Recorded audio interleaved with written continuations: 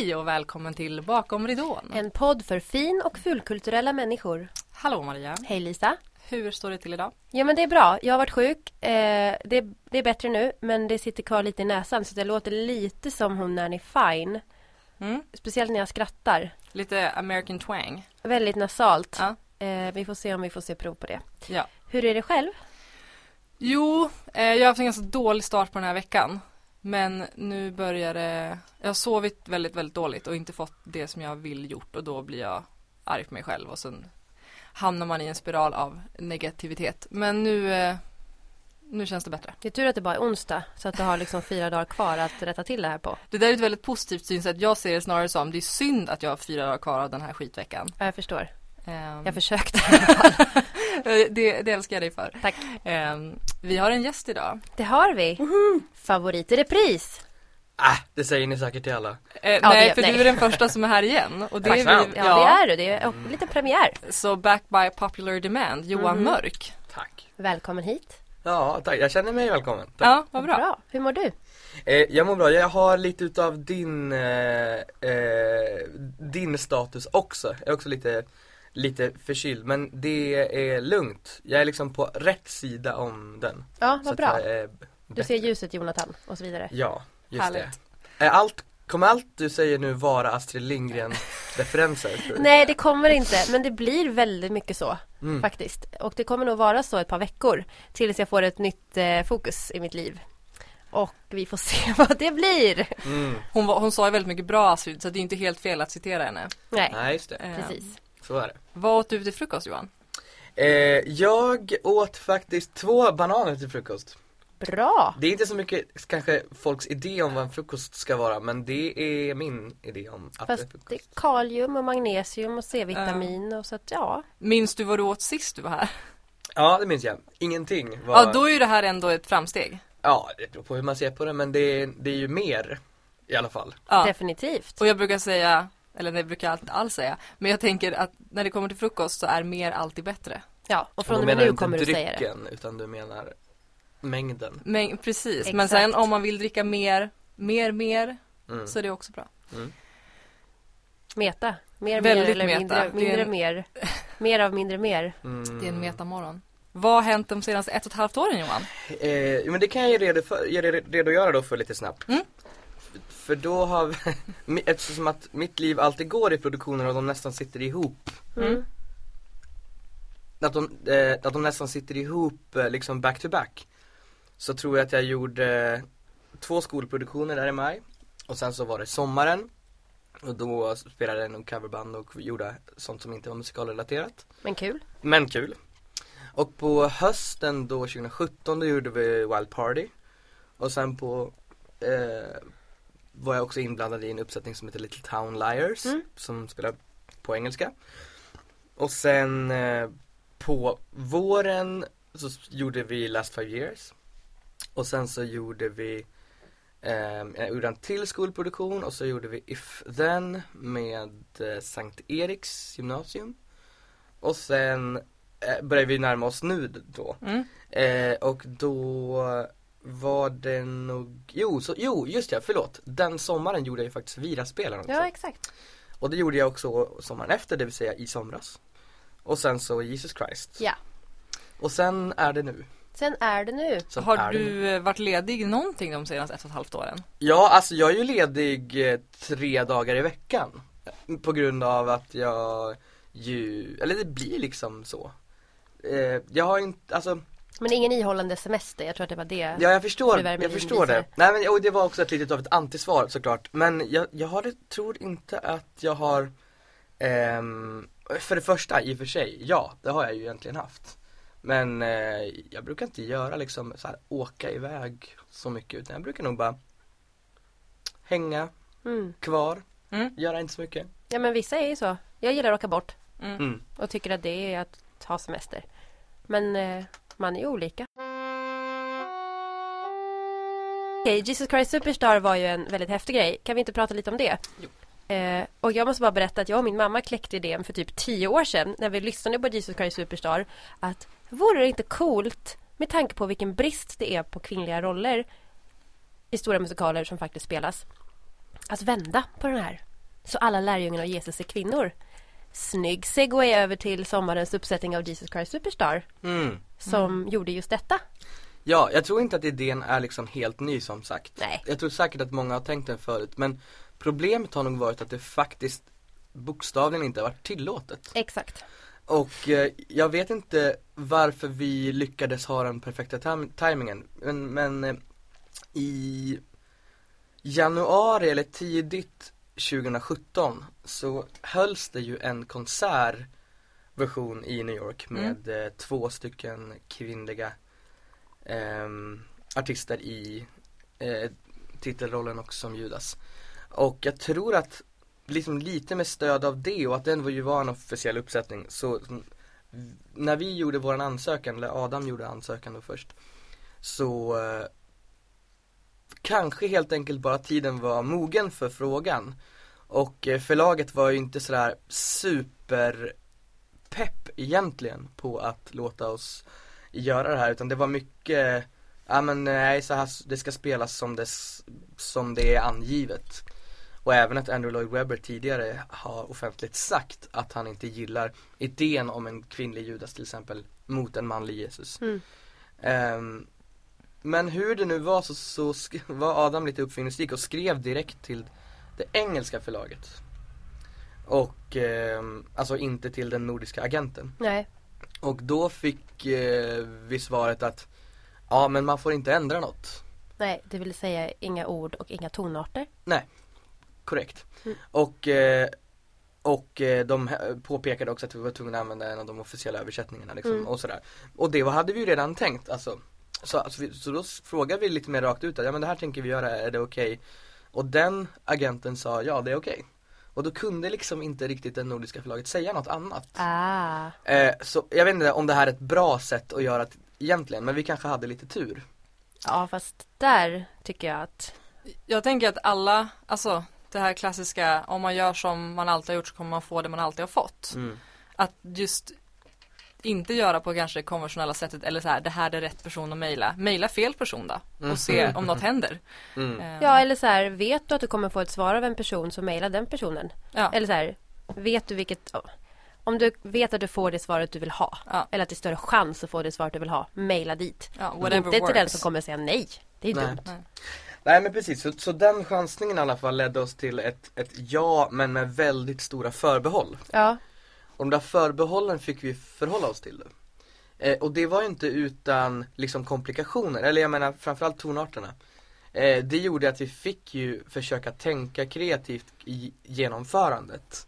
Men Ida och Sandra som spelade Jesus och Judas, som ju hade de största utmaningarna då, tyckte jag löste det kanon. Och vi ägnade ju lite tid gemensamt också åt att lägga ut den snitslade banan hur man skulle gå den här pjäsen för dem. Och det tyckte jag blev bra. Och jag har hört i efterhand av folk som har sett pjäsen och som kanske inte kände till historien, att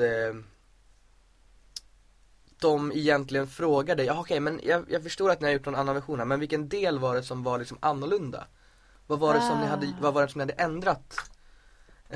Vad var det som ni hade ändrat? Och de upplevde inte att det fanns någon onaturlighet i liksom uppsättningen som den såg ut. Nej. Det är ju fantastiskt. Så det tänker jag är det ultimata beviset av att det gick bra. Definitivt. Ja. Vad som kapellmästare, någon skillnad i just att leda en orkester och även indirekt sångarna med just de förutsättningarna. Ja, tjejer sjunger killtonarter liksom. Ja, det var annorlunda, men det som var den största skillnaden på den produktionen gentemot många av de andra som jag har gjort genom tiderna, det var ju att den här uppsättningen hade en så jäkla stor orkester. Vi var 21 personer. Oj! Och det var liksom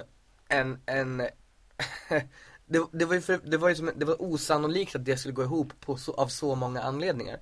Men det var min vision när jag gick in i det projektet, att Jesus Christ är min favoritpjäs, alla kategorier. Så att jag tänkte för mig själv, eller jag har tänkt sedan liksom 15 år tillbaka, att får jag chansen att spela den här föreställningen igen, ska sägas, så vill jag göra det med full orkester. Och att hitta folk som ska ställa upp på premisserna, som ska kunna, som ska vara intresserade, ja, liksom det känns som att det var också lite osannolikt att det liksom skulle gå ihop, men det gjorde det. Så att min resa var ju som kapellmästare var ju snarare att liksom hantera storleken på projektet. Sen så jobbade vi liksom tidigare under våren med sångarna och jag skrev lite nya, jag disponerade om körstämmorna kan man väl säga. Så att jag flyttade om i stämmorna utan att göra nya stämmor så att säga. Och löste lite problem så. Och efter det så jobbade vi med solisterna. Men så det var som om att det var en resa. Och sen nästa resa var liksom med orkestern. Och att lösa liksom logistik, alltså den tekniska apparaten kring att vara så många.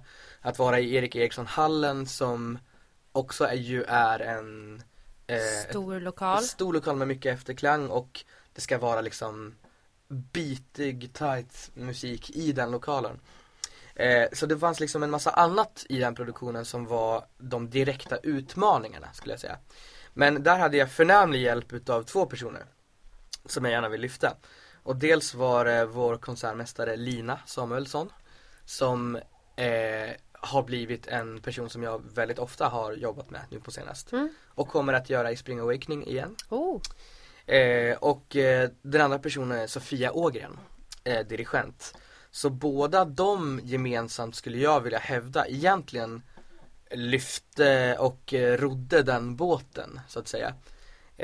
Och jag hade ju den funktionen jag brukar ha, men kanske minus att vara den riktiga ledaren under själva repen, utan där fanns det en dirigent och det fanns en konsertmästare.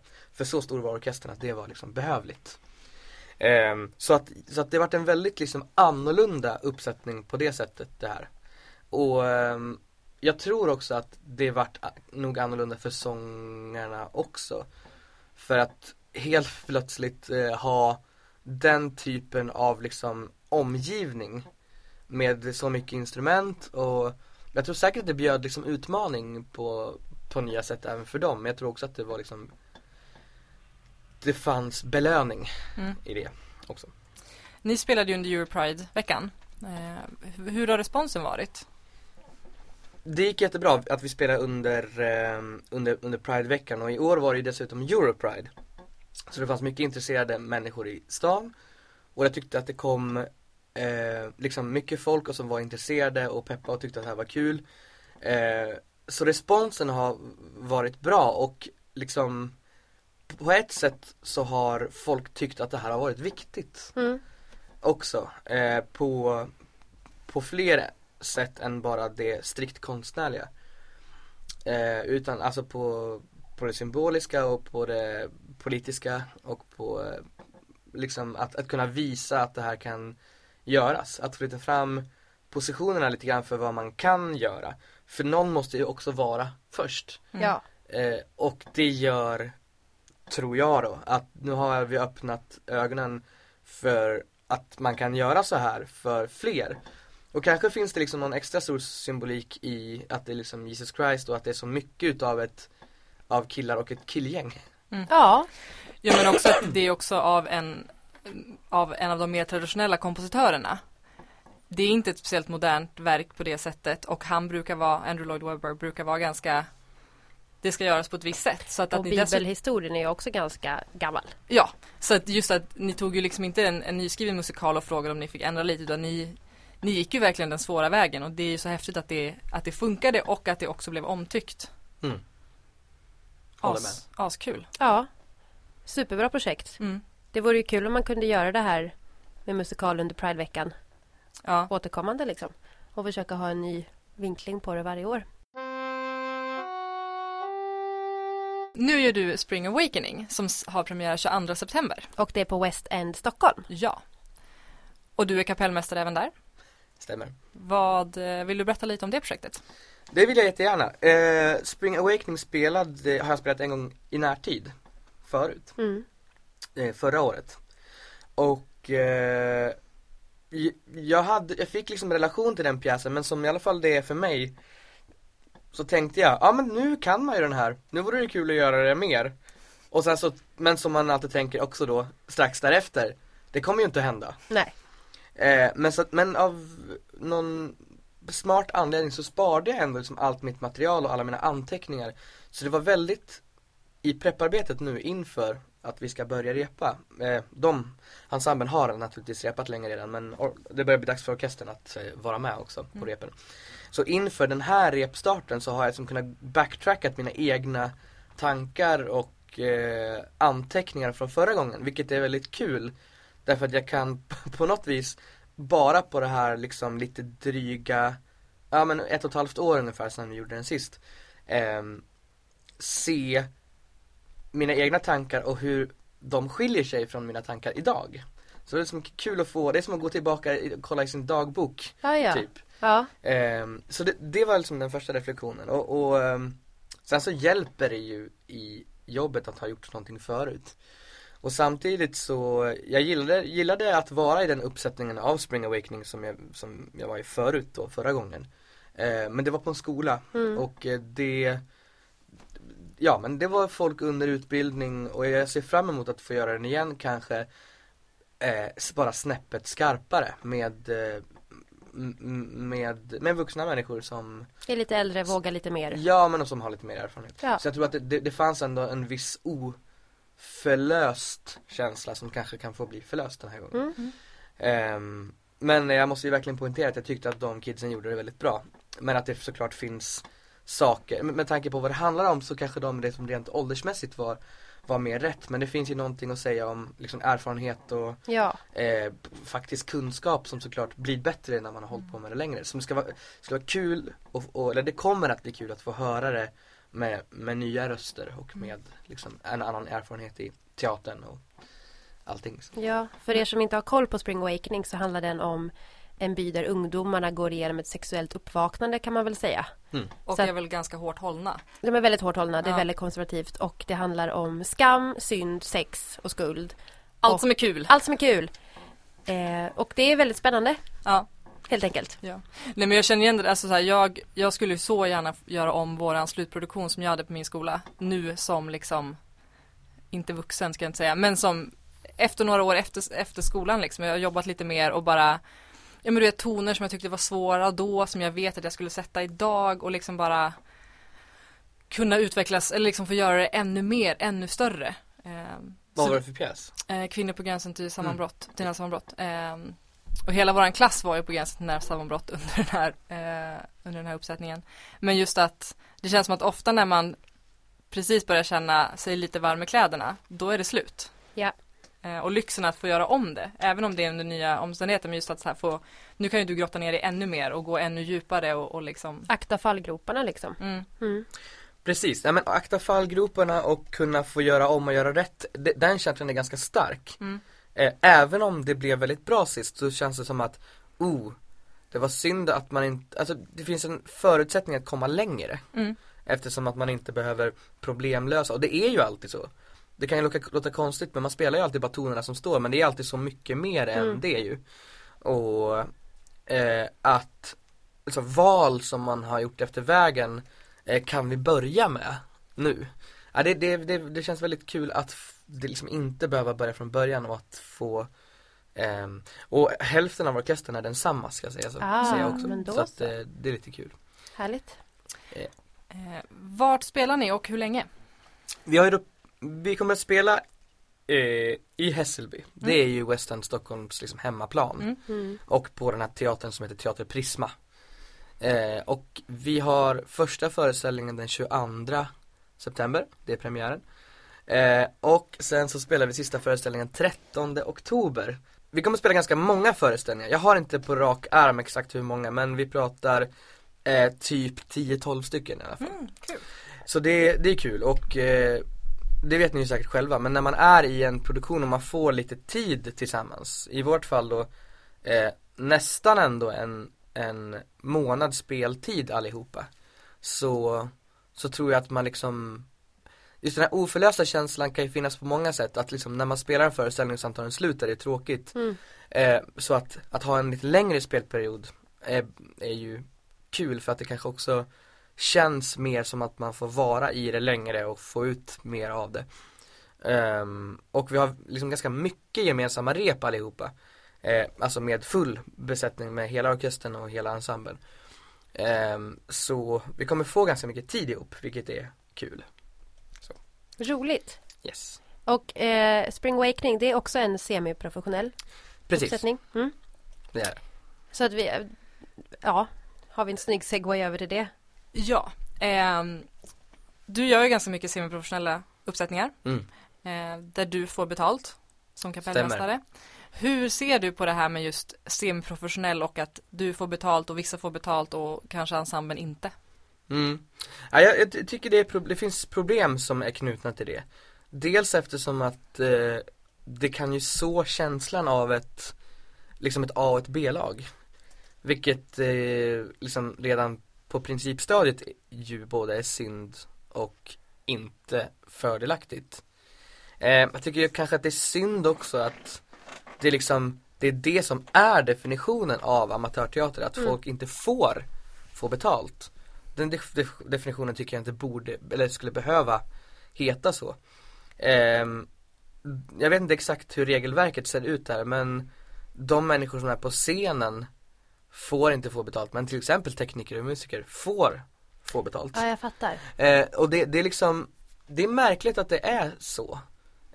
Och jag har liksom haft den diskussionen ganska mycket med de som har varit med närmast i produktionen, alltså regissörer och alltså andra creatives. Faktum är att relativt ofta så får jag nog inte speciellt betalt för att jag är kapellmästare, utan jag får ungefär likadant som de andra. Men det är ju oftast ett val från min sida, för att jag vill ju oftast ha så stor orkester som möjligt.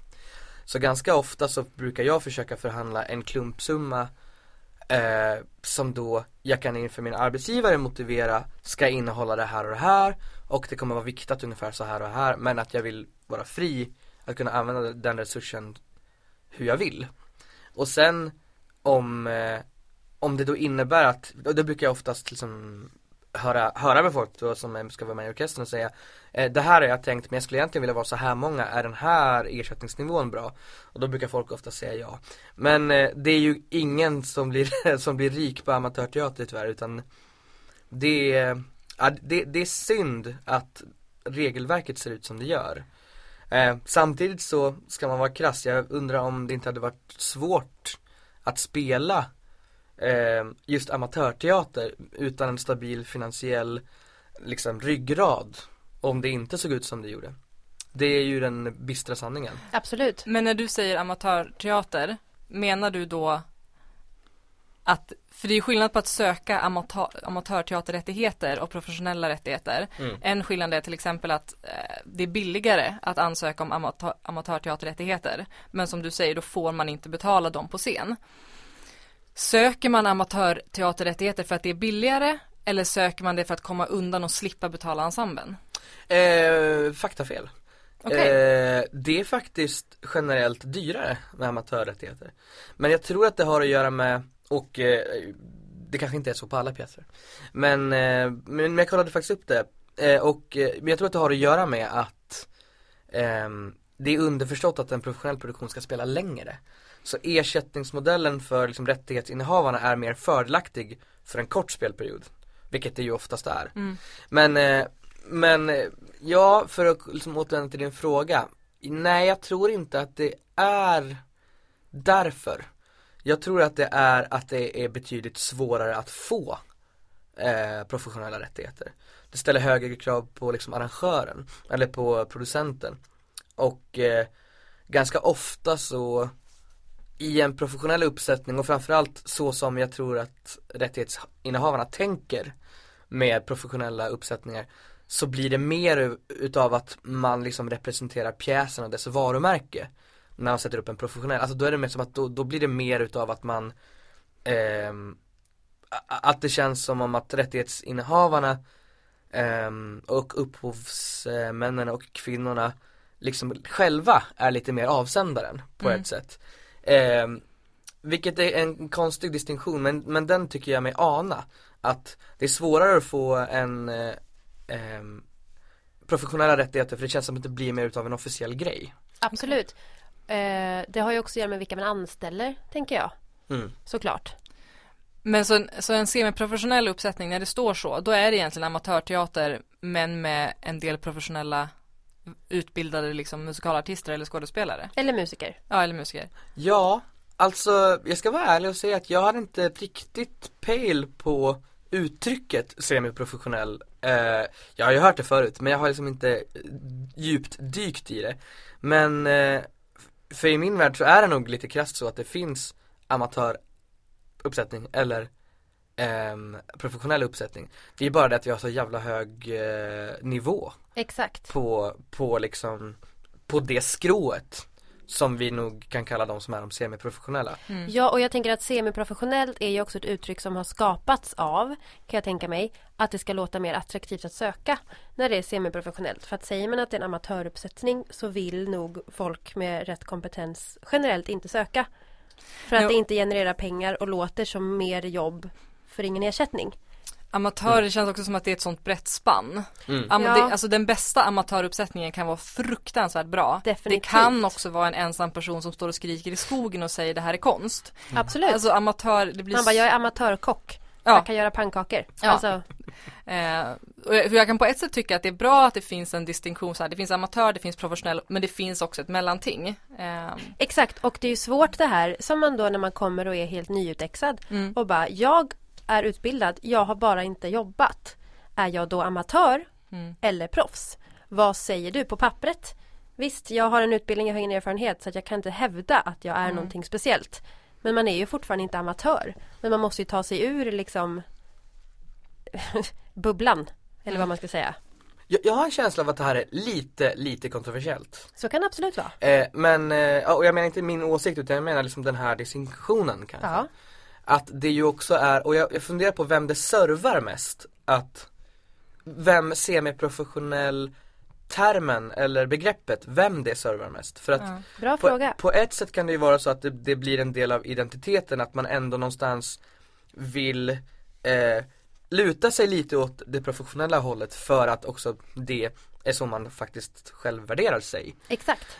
Och att det liksom egentligen är ju sak samma om man får om man får betalt eller inte. Det förändrar ju inte faktumet att man är utbildad och verkligen inte kunnig på en viss nivå. Men frågan är så att säga vem, det här vet ju vi. Men så frågan är om det är liksom en mer utav en liksom att man ska... Ja, det ska låta bra för allmänheten. Jag tror att det finns flera anledningar. Och det servar flera olika beroende på vem som använder uttrycket. Tänker jag. För att det kan både användas i marknadsföringssyfte. Att det låter bättre med semiprofessionellt än amatör. Och det kan även användas för att locka folk att söka. Det kan användas när man skriver CV och bara jag har gjort en semiprofessionell uppsättning. Eller så skriver man inte alls att det har varit någonting annat än en uppsättning. Men jag tror att, för att spinna vidare på det du sa, att det har helt och hållet att göra med vem som använder uttrycket, vem du servar. Det är som det gamla uttrycket, du kommer få bra exponering. Ja. För att om det är en arbetsgivare som säger det, det är inte bra. Nej. Men om det är man själv som tänker tanken, då kan det ju vara ett argument för att man ska ta någonting eller att man ska göra någonting. Så jag tänker att, det är lite grann som du säger. Semiprofessionell kanske ska vara ett mindset och inte en bevekelsegrund för att hoppa på ett projekt. Exakt, och det ska inte användas med nedvärderande klang tycker jag, utan jag tycker att, förstår ni hur jag menar? Det ska inte användas i fel kontext. Utan semiprofessionellt, det är ju ett skitbra ord. Ja. Men jag håller med dig där Johan, att om det är ens egna mindset som känner så här, ja det här för mig är det, eller det är en semiprofessionell uppsättning och jag känner att det är värt det för mig.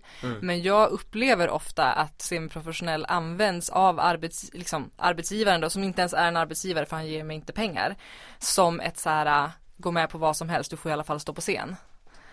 Och att det blir, jag kan själv känna en liksom resentment mot att så här, varför får nu det här fallet du Johan betalt och inte jag. Jag förstår att ingen i teamet kan liksom ändra på regler kring rättigheter. Det ser ut som det gör. Men det blir väldigt det blir den här känslan av ett A och ett B-lag. Men jag har nog ett svar på den här frågan. Men, och jag tror att det har att göra med, eller man ska säga så här. Ja, jag håller ju med. Jag vet ju också att, det här är min gissning. Återigen, jag ska inte uttrycka mig för kontroversiellt här. Det är en bra reflektion och jag tror att jag vet varför det. Och det är en traditionsskillnad helt enkelt.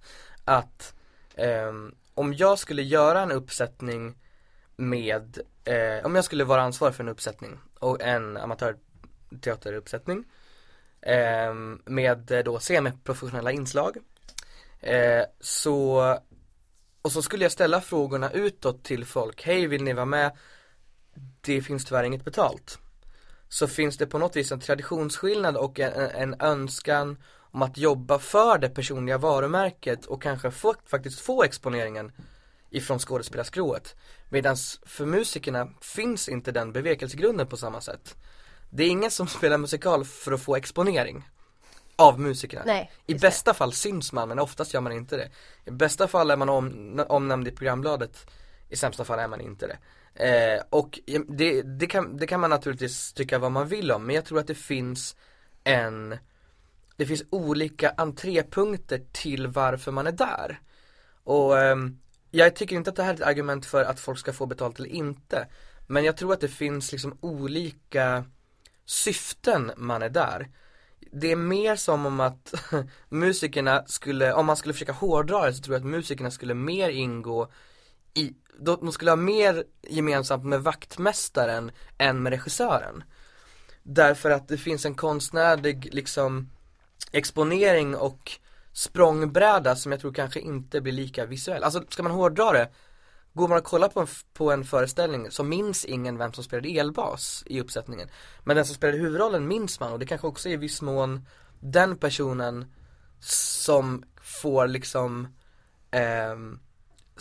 som det färgar av sig på om det blev en väldigt bra uppsättning. Kanske Precis. på samma sätt om det blev en dålig uppsättning. Så är det ju absolut. Det finns ju ett gammalt skämt om att teatermusiker är det mest otacksamma yrket som finns. Det tror jag inte i och för sig. Alltså Nej, det tror inte att det stämmer. Men det tror inte jag heller. Men det finns ju gamla historier om det där. Vet jag. Men det där, apropå exponering då. För det har vi ju pratat om förut just när det gäller betalning av jobb. Att man ska känna att man får betalt på ett sätt. Antingen i erfarenhet, i pengar eller i fett mycket uppmärksamhet. Och där har vi just det där att där spelar det av sig på den som står på scenen. Så att absolut, det är helt, jag tror helt på den reflektionen. Jag tror att det är max en reflektion. Jag tror inte att det är en sanning alltså, men jag tror att det en sanning med modifikation kanske. Jag tror att att man får helt enkelt fler nej ifrån musikerskrået om man skulle lägga upp förutsättningarna likadant. Absolut. Och jag tror också att, för att vara krass, återigen, så kontroversiellt, men jag tror att jag skulle inte heller vara intresserad om det vore gratisjobb. Men det är inte kontroversiellt. Jag tycker det är att veta sitt värde. Ja, men jag tror att jag har ett bättre förhandlingsläge, och det är det som är grejen. Så är det säkert. Men är det inte också det som blir problematiskt? För att det låter ju jättefint att bara så här, men du får öva och du får exponering och du får träffa folk och kontakter och bara så här, okej, ja men hur länge ska jag hålla på med det då? Och det är ju upp till var och en persons samvete. Ja, och det är det här någonstans ibland beroende på dagsform känner jag ska ha betalt. Ja. Andra dagar känner jag, bara jag får vara med. Ja, men verkligen. Men att jag tänker att det är också lätt att hamna i något form av semiprofessionellt fack. Att man står där år efter år och liksom aldrig kan ta det där steget till att så här, nu har jag exponerats i allt semiprofessionellt som går. Och jag kommer inte vidare. Och att det blir ju problematiskt för att så här, du har som du säger ett bättre förhandlingsläge. Typ så här, ska ni ha en kapellmästare eller? Ganska viktigt.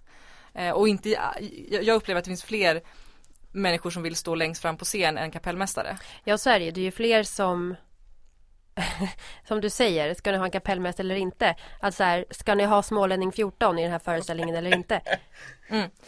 Och att som musikalartist eller som skådis så känner jag att man är mer utbytbar. Ja, men exakt. Gud vad negativt. Nu fick jag så här en flashback till kock nummer 2. Ja, och det är lite synd därför att vi ju allihopa liksom bidrar till kanske fortlevandet av det här. Jag känner mig ju lite centraliserad här. Och centraliserad i bemärkelsen att jag ju har inblick i både skådespelarnas liksom förutsättningar och värld och producentskråets förutsättningar och värld.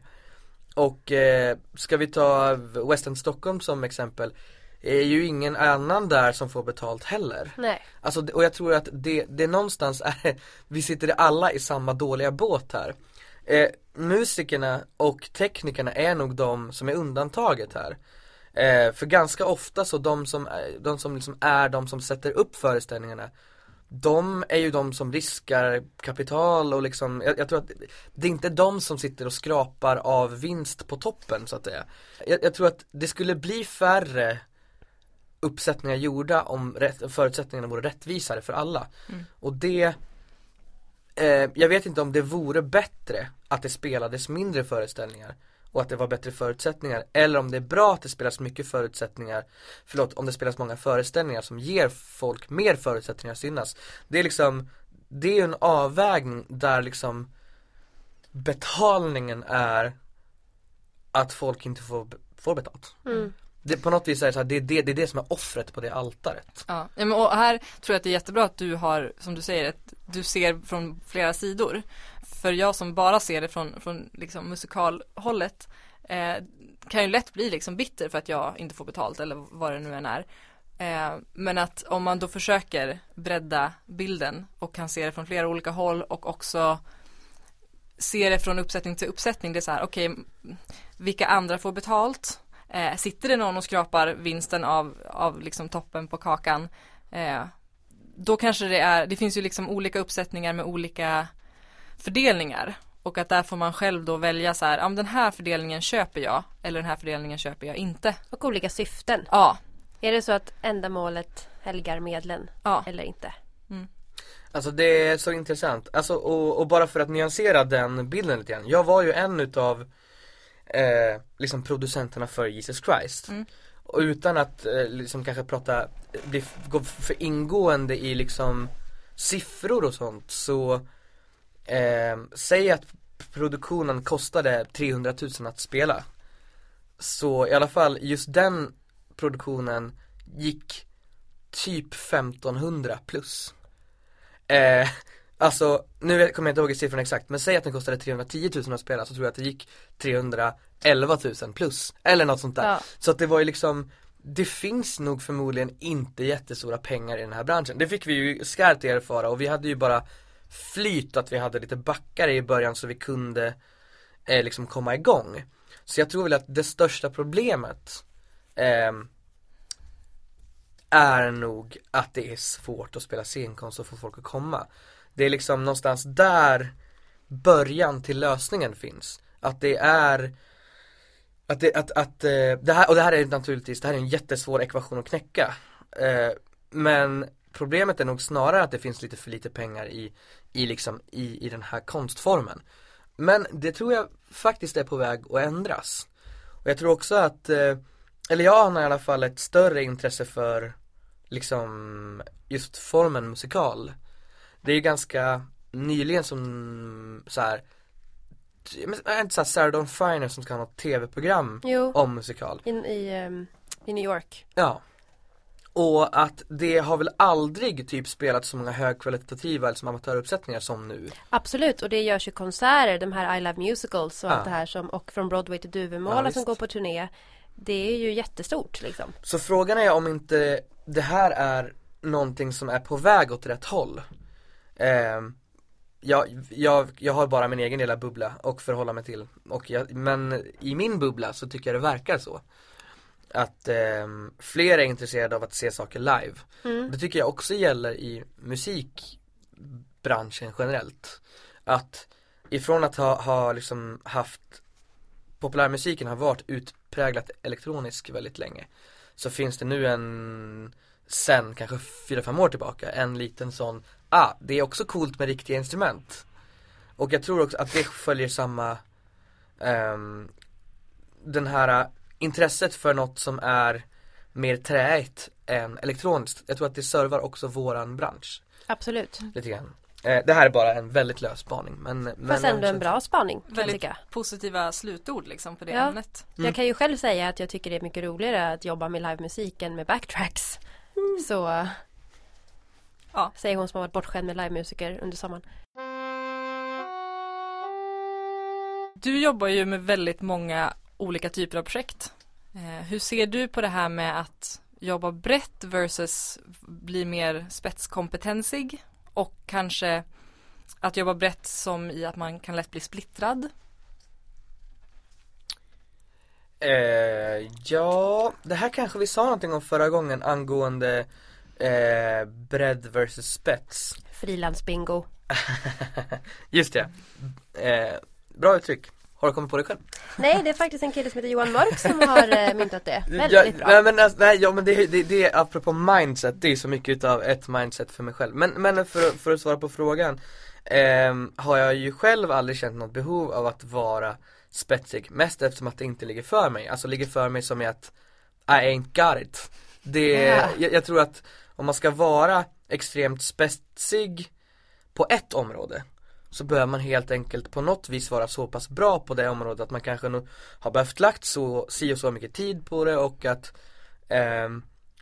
att man kanske ska ha en särskild typ av fallenhet för det. Man ska bli citat bäst på någonting. Ja, eller citat vara så pass nördig också. Ja, att men det bara är det som gäller. Ja, absolut. Jag tror att det är väldigt många som är nördiga med saker, men jag tror att det inte lägger riktigt lika tungt. Eller jo, nördigheten kanske föranleder att man lägger tid på det. Jag tänker det. Ja, jo, det har du ju verkligen rätt i. Men jag tror helt enkelt att jag tror att alla är liksom spetsiga, men att man är olika liksom, ens spetsar är liksom olika innehållsrika. Jag vet ju med nästan ganska stor sannolikhet att det finns ju ingen som gör det exakt det jag gör. Men min spets, så att säga, är ändå rätt mångfacetterad. Och det är inte liksom bättre eller sämre än att ha en mer fokuserad spets, så att säga. Men alla har liksom sin profil. Och jag menar, det kanske blir semantik då, de här skillnaderna.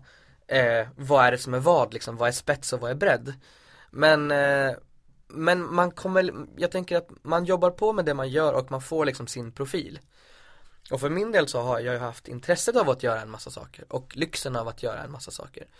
Så jag har inte sett det som betungande på något vis, eller som splittrande, eller hur man ska se det, utan det ena ger verkligen det andra.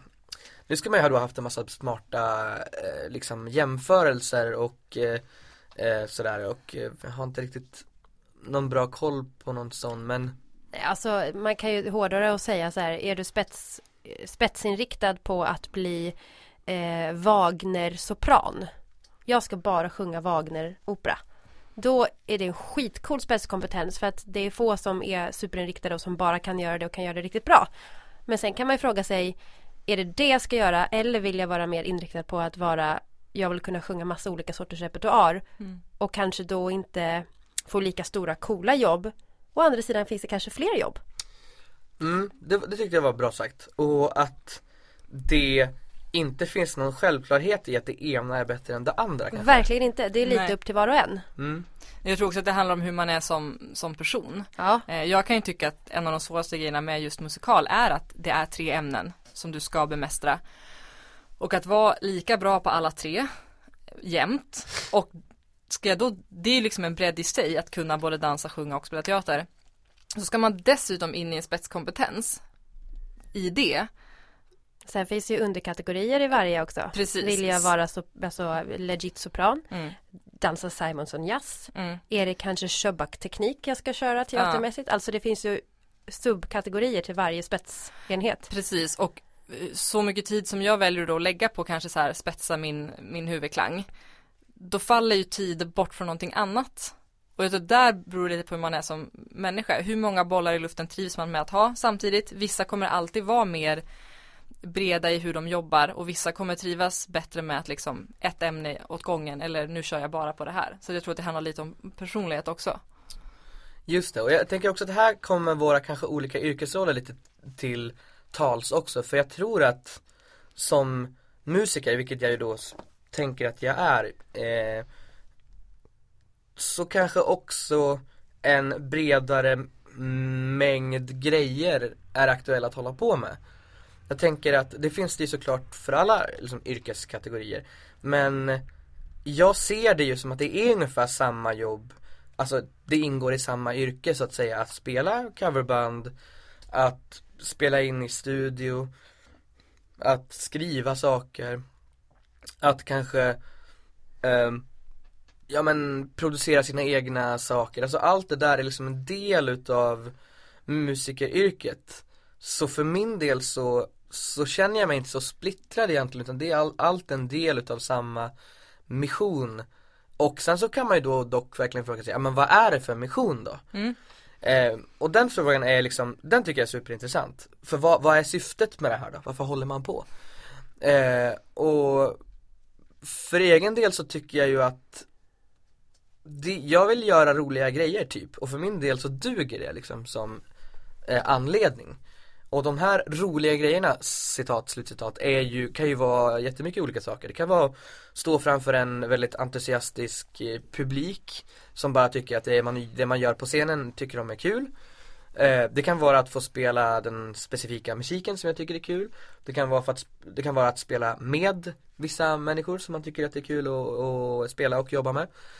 Det kan vara att se att någonting man har skapat komma till liv. Alltså det finns så många liksom detaljer som skulle kunna vara det där som gör det värt.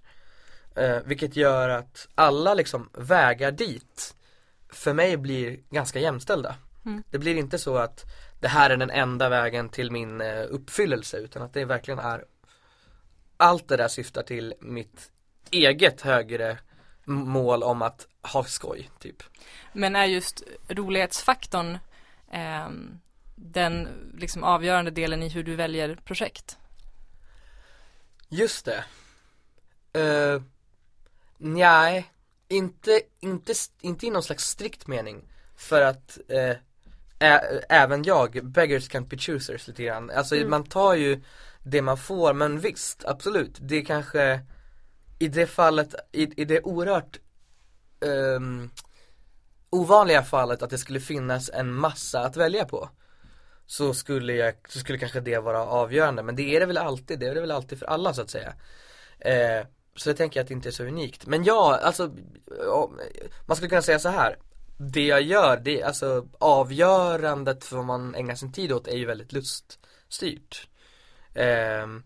Så ja, det är ju avgörande. Men på något vis så, mitt jobb tycker jag är mer att så här, hitta lusten i det jag gör, snarare än att det redan från början måste ha uppfyllt alla mina kriterier. Så ja och nej. Men om det är så här, det finns ingenting kul i det här projektet, då förstår jag inte varför man är där. Nej. Överhuvudtaget. Okay. Nej, såklart. Pengar kan inte, jag förstår att du måste försörja dig, och det måste vi alla, men ett projekt som du bara så här, jag har noll lust, det inspirerar mig inte, vill inte, men det betalar. Hur resonerar du där? Det har ju hänt. Vissa ser det som att sälja sin själ.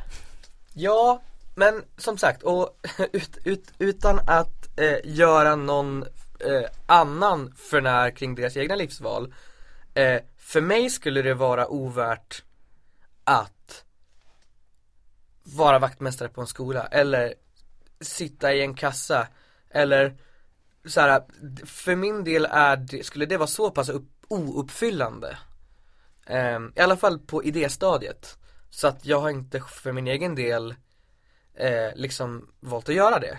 Och då i perioder så har det ju varit kast ekonomiskt, och det är liksom, då har man fått liksom kanske uppfinna andra saker som kan få det att gå runt i väntan på nästa sak. Och det är liksom, jag tror att det kanske har lite att göra med hur man liksom reagerar på en sån situation, därför att alla människor har ett trygghetsbehov. Och det trygghetsbehovet är liksom, gör sig påmint på olika sätt för olika människor. För egen del så har jag kanske inte riktigt lika mycket trygghetsbehov. Eller jag kan stå ut med att leva lite i ett kaos, för att jag tror ändå att det blir bättre sen. Erfarenheten har visat att det blir bättre sen. Jag pratar gärna om mitt januari 2018. Du share. Där det hade varit ett ganska bra december 2017 då. Och jag gick in i det nya året med ganska mycket framtidstro. Det var helt blankt i kalendern, men jag kände ändå så det här kommer bli bra alltså. Det visade sig att det blev inte alls bra. Det kom in ingenting. Alltså det var, jag hade ett gig, och det var liksom min egen klubb. Det var allt som hände i januari. Och då kände jag så här, dålig start på året, men det blir bättre. Och sen så kom det februari och det fanns ju liksom ingenting i kalendern. Men jag tänkte ändå så här: nej, det kommer att komma in någonting. Man vet att det kommer inte. Kom ingenting. Det var blankt i februari också. Och så när jag kom till mars, då tänkte jag ändå så här: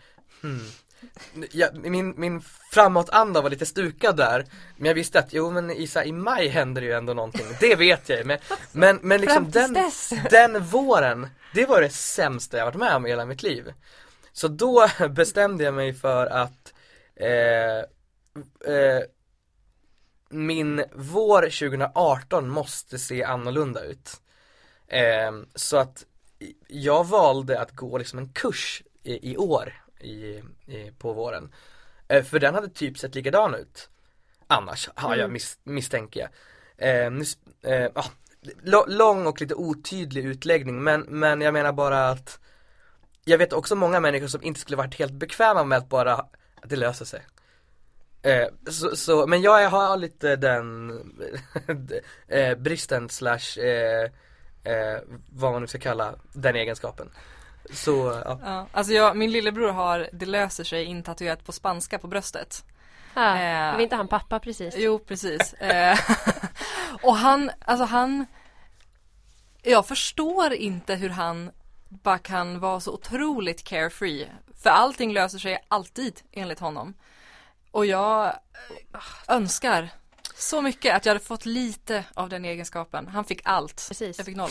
Men det här är en återkoppling till det vi sa förut. Men jag lyssnade på en intervju med Malin Åkerman i Värvet där hon pratar om just projekt och hur de väljer och sådär. Och då sa hon one for the soul and one for the money. Och att ibland är det soul and money i ett projekt och då är det liksom höjden av lyckan. Det är ju fantastiskt när det comes together. Men annars ibland är det ju liksom att välja så här, one for the soul, one for the money. En dåligt betald indiefilm för din personliga liksom, lust och ditt uttryck. Och sen ett mer kommersiellt projekt kanske som inte liksom kittlar dig men ändå så här, you need to pay the rent. Precis. Det är faktiskt skönt att höra att många tänker så. Ja. Och i många olika branscher att det också kan få vara så. Mm. Ja, precis. Jag håller verkligen med. Och det är klart att en negativ jävel hade kanske knutit så här handen i byxfickan och tänkt att ja, kul för dig Malin att du kan välja. Nej, men på något vis så är det klart att absolut. Den friheten kommer ju kanske med en karriär. Ja, på ett sätt. Men jag kan haka på den liksom tankegången ändå och tänka man kan vända på det. Tänk vad många människor som går till jobbet och bara så här, det ingår inte i deras jobb att få uppskattning. Nej. Överhuvudtaget. Det är ingen som applåderar när en kassapersonal har slått in varorna rätt hela dagen. Eller för den ett helt yrkesliv. Det bara förväntas. Ja. Och det finns inga marginaler för att någon ska börja applådera någonsin heller. Nej. Eller tycka särskilt bra om det. Man kan göra det rätt eller kan göra det fel. Och gör man det fel får man ofta höra det. Ja, gud ja. Kan jag säga, som har jobbat mycket i kassan. Ja. Men jag tror att just så här med one for the soul, one for the money, att jag kan tycka att det känns skönt att tänka så att så här, det kan vara, för mig kan det vara skönt att ha den distinktionen att så här, okej, jag vet varför jag gör det här. Till exempel mitt extra knäck i matbutik, det är ju for the money. Och hur mycket jag än kan avsky det vissa dagar. Det här vet nog inte du, men jag ska flytta till Finland. Finska matbutiker är liksom... Ja, precis. Nej, men jag ska flytta till Finland och jobba som musikalartist. Och där är det ju verkligen så här, jag får ju betalt när vi spelar, men första liksom delen av kursen är ju liksom inte betalt. Och då måste jag ju ta tjänstledigt och jag har liksom ingen fast inkomst. Och det gör ju att mitt for the money gör ju att jag kan spara till den grejen som jag då får göra for the soul. Så att ibland, återigen, medlen helgar ändamålen blev det här gången. Ändamålet helgar medlen och vice versa. Ja. Vi hade en sån diskussion innan. Hur säger man det? Det heter ju ändamålet helgar medlen. Fast medlen helgar ändamålen. Ibland. I det här fallet för mig. Jag tror att ordet helgar i det här fallet blir fel. Men skitsamma, jag förstår precis vad du menar. Ja, it's a saying. Ja, men för att, och då får man ju ställa sig frågan här. Hade du fått det jobbet utan den erfarenheten som du förhoppningsvis har plockat med dig på vägen med alla de här icke-betalda produktionerna? Ja, kanske, eller nej. Det vet man ju inte. Nej. Men jag kan säga så här, jag kommer ju att få jobba med en professionell uppsättning i vår, eller i vinter och i vår. Och jag tror ju för min del också att, som jag hörde att du hintade om att eller som kanske jag tolkade det som så kanske det var, men att någonstans är så här, den erfarenheten man har fått med sig på vägen möjliggjorde i viss mån kanske den grejen. Så var det absolut för min del. Ja. Och att tiden var mogen, och jag är ganska säker på att hade jag inte haft inställningen av att synas och liksom göra mina grejer offentliga och liksom framstå som någon som både kan och gillar det här, så tror jag inte att den möjligheten hade liksom visat sig. Så är det säkert. Och jag kan också tycka att så är det, jag håller med dig, absolut. Och att det dock, jag kan vara lite en kappvändare där. För nu när jag fick Finland till exempel så kunde jag ju verkligen bara så här: allting har lett mig hit och allting hade en mening. Känner igen det där, ja, måste hade jag jag säga. inte fått Finland, då hade ju allt varit skit och jag hade tyckt att inget hade en mening, och alla auditions jag gick på i vintras som var nej, då hade ju den streaken bara fortsatt liksom. Nu är det som att jag helt har vänt och bara, nej, allting jag någonsin har gjort har lett mig hit. Kräks på mig själv. Den sanna pessimisten Lisa hittar ändå den negativa läsningen på den här situationen. Ja, eller bara så är hon en självkännare av rang. Ja, just det. Jag tror att det är mycket terapi som lär oss det där. Ja. Nej, men det är en kul reflektion. Jag gjorde på något vis så att säga också en läsning och gjorde den tvärtomiga. Men nej, men jag menar bara att, nej, men jag menar bara att jag tror att objektivt så tror jag att man blir ju bättre av att så att säga göra det. Ja, gud ja. Och att enda möjligheten för oss, och nu säger jag oss i bemärkelsen vi som vill spela föreställningar, det är ju att det är inte, vi har ingen jamkultur, det är inte lika lätt att bara sätta upp en uppsättning lite löst en fredag, utan man är som beroende av att spela de riktiga föreställningarna med så riktiga förutsättningar som möjligt för att liksom öva sig och för att få rutin. Och man kan göra liksom jättemycket andra saker, man kan gå kurser och man kan liksom bli bättre, men jag har i alla fall den uppfattningen att det är när man gör det på riktigt som den riktigt värdefulla liksom erfarenheten kommer. Absolut. Så och att så på ett vis så kanske det ändå finns ett uns av sanning där, att det liksom det kanske inte hade hänt om inte det där andra hade skett, men framförallt vet man ju inte, hade det skett nästa år och man då hade lite lagom gett upp innan, då hade man kanske inte fått skördat frukten här av det som i slutändan var arbetet. Nej. Det här är frilansbingot igen, känner jag nu. Oh yes. Du är så positiv, Johan. Men det här är fantastiskt. Det är ungefär som att se optimisten och pessimisten i någon slags battle. Det är jag och Lisa som ska starta podd egentligen. Så ska vi ta upp ämnen. På vilket sätt är jag överflödig? Jag. Du kan få vara moderatorn. Ja, precis. Nej, gud vad du är inte tillräckligt positiv eller negativ. Du är för rimlig. Jag är väldigt logisk. Ja. Du kanske behövs. Ja, jag tror att du behöver hålla ner mig på någon form av mental stabilitetsplan här. Det är ju inte som att jag aldrig rusar iväg i någonting, någonsin. Vi hjälper varandra. Ja. Hur förnyar du dig själv som liksom musiker, frilans, egenföretagare? Bra fråga. Jag tror att det är lite så att jag kanske inte upplever mitt eget behov av att förnya mig som liksom jättestarkt. Mycket eftersom att jag gör massa olika saker redan, så det kanske skulle ha liksom det andra problemet egentligen. Att jag gör så pass mycket att det kanske skulle vara bra med någon så här mer stabil sak, eller att man fokuserar på någonting, men det har liksom inte varit mitt intresse. Men så i strikt mening, att förnya mig själv eller att förnya sig, om det betyder liksom bryta ett dåligt mönster eller liksom sådär, så upplever jag inte det som ett behov kanske. Men däremot så att jobba med nya människor är ju det som för mig är kul. Och nya bra människor som ger en ny input. Det brukar liksom vara den positiva bieffekten här. Att ganska ofta, man är i olika uppsättningar och man träffar olika människor, och ibland träffar man samma människor och inser att man funkar bra ihop med dem, så försöker man jobba mer. Så att man får den nya inputen av nya människor att jobba med är liksom mitt förnyande. Jag fattar. Bra svar. Väldigt bra svar. Har du något tips ett dagens tips. Dagens tips. Ja, jag skulle nog säga att dagens tips från min sida skulle kunna vara att man ska stanna upp och tänka på vad man gör rent konstnärligt och kanske hur man kan använda det man gör konstnärligt i andra sammanhang.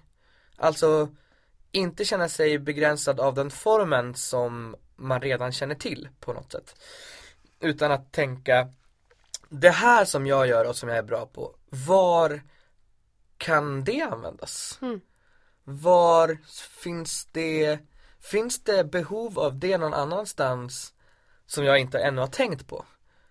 För jag tror att särskilt i musikalbranschen, men i andra branscher också, så finns det så många restriktioner och så många liksom yttre förutsättningar som definierar när man kan hålla på med det man vill hålla på med. Och mitt tips syftar egentligen till att man ska komma på nya saker och nya tillfällen och nya sammanhang där man kan göra det man tycker är kul och kanske inte behöver vara låst till förutsättningar som andra ger en. Bra tips. Jättebra. Jag har en låt som handlar om det.